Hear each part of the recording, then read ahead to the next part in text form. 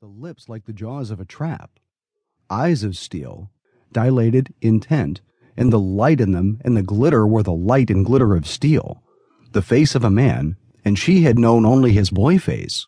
This face she did not know at all. And yet, while it frightened her, she was vaguely stirred with pride in him. His masculinity, the masculinity of the fighting male, made its inevitable appeal to her. A female, molded by all her heredity to seek out the strong man for mate, and to lean against the wall of his strength. She did not understand this force of his being that rose mightier than her love and laid its compulsion upon him, and yet in her woman's heart she was aware of the sweet pang which told her that for her sake, for love's own sake, he had surrendered to her, abandoned all that portion of his life, and with this one last fight would never fight again. "Mrs. Silverstein doesn't like prize fighting," she said.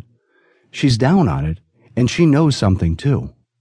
He smiled indulgently, concealing a hurt, not altogether new, at her persistent inappreciation of this side of his nature and life in which he took the greatest pride. It was to him power and achievement, earned by his own effort and hard work, and in the moment when he had offered himself and all that he was to Genevieve, it was this, and this alone, that he was proudly conscious of laying at her feet. It was the merit of work performed, a guerdon of manhood finer and greater than any other man could offer, and it had been to him his justification and right to possess her, and she had not understood it then, as she did not understand it now, and he might well have wondered what else she found in him to make him worthy. "Mrs. Silverstein is a dud, and a softy, and a knocker," he said good-humoredly. "What's she know about such things anyway? I tell you it is good and healthy too." This last as an afterthought. "Look at me. I tell you, I have to live clean to be in condition like this. I live cleaner than she does, or her old man, or anybody you know. Baths, rub-downs, exercise, regular hours, good food, and no making a pig of myself. No drinking, no smoking, nothing that'll hurt me. Why, I live cleaner than you, Genevieve." "Honest, I do," he hastened to add at the sight of her shocked face.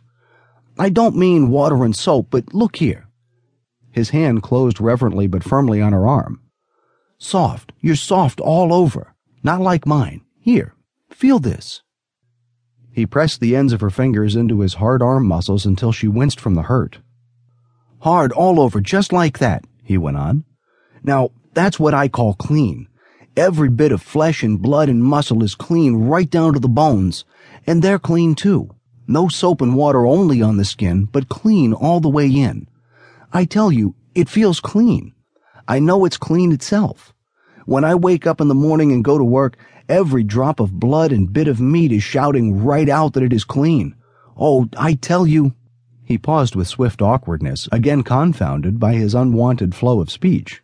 Never in his life had he been stirred to such utterance, and never in his life had there been cause to be so stirred, for it was the game that had been questioned, its verity and worth, the game itself, the biggest thing in the world, or what had been the biggest thing in the world until that chance afternoon and that chance purchase in Silverstein's candy store, when Genevieve loomed suddenly colossal in his life, overshadowing all other things.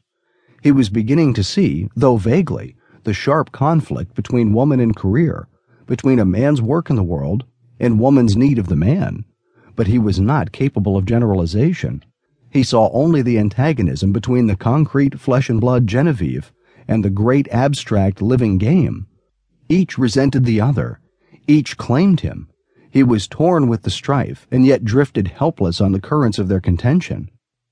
His words had drawn Genevieve's gaze to his face, and she had pleasured in the clear skin, the clear eyes, the cheeks soft and smooth as a girl's.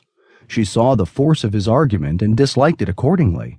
She revolted instinctively against this game which drew him away from her, robbed her of part of him. It was a rival she did not understand, nor could she understand its seduction. Had it been a woman rival, another girl, knowledge and light and sight would have been hers. As it was, she grappled in the dark with an intangible adversary about which she knew nothing. What truth she felt in his speech made the game but the more formidable.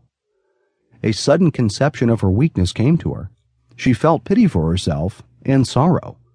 She wanted him, all of him. Her woman's need would not be satisfied with less, and he eluded her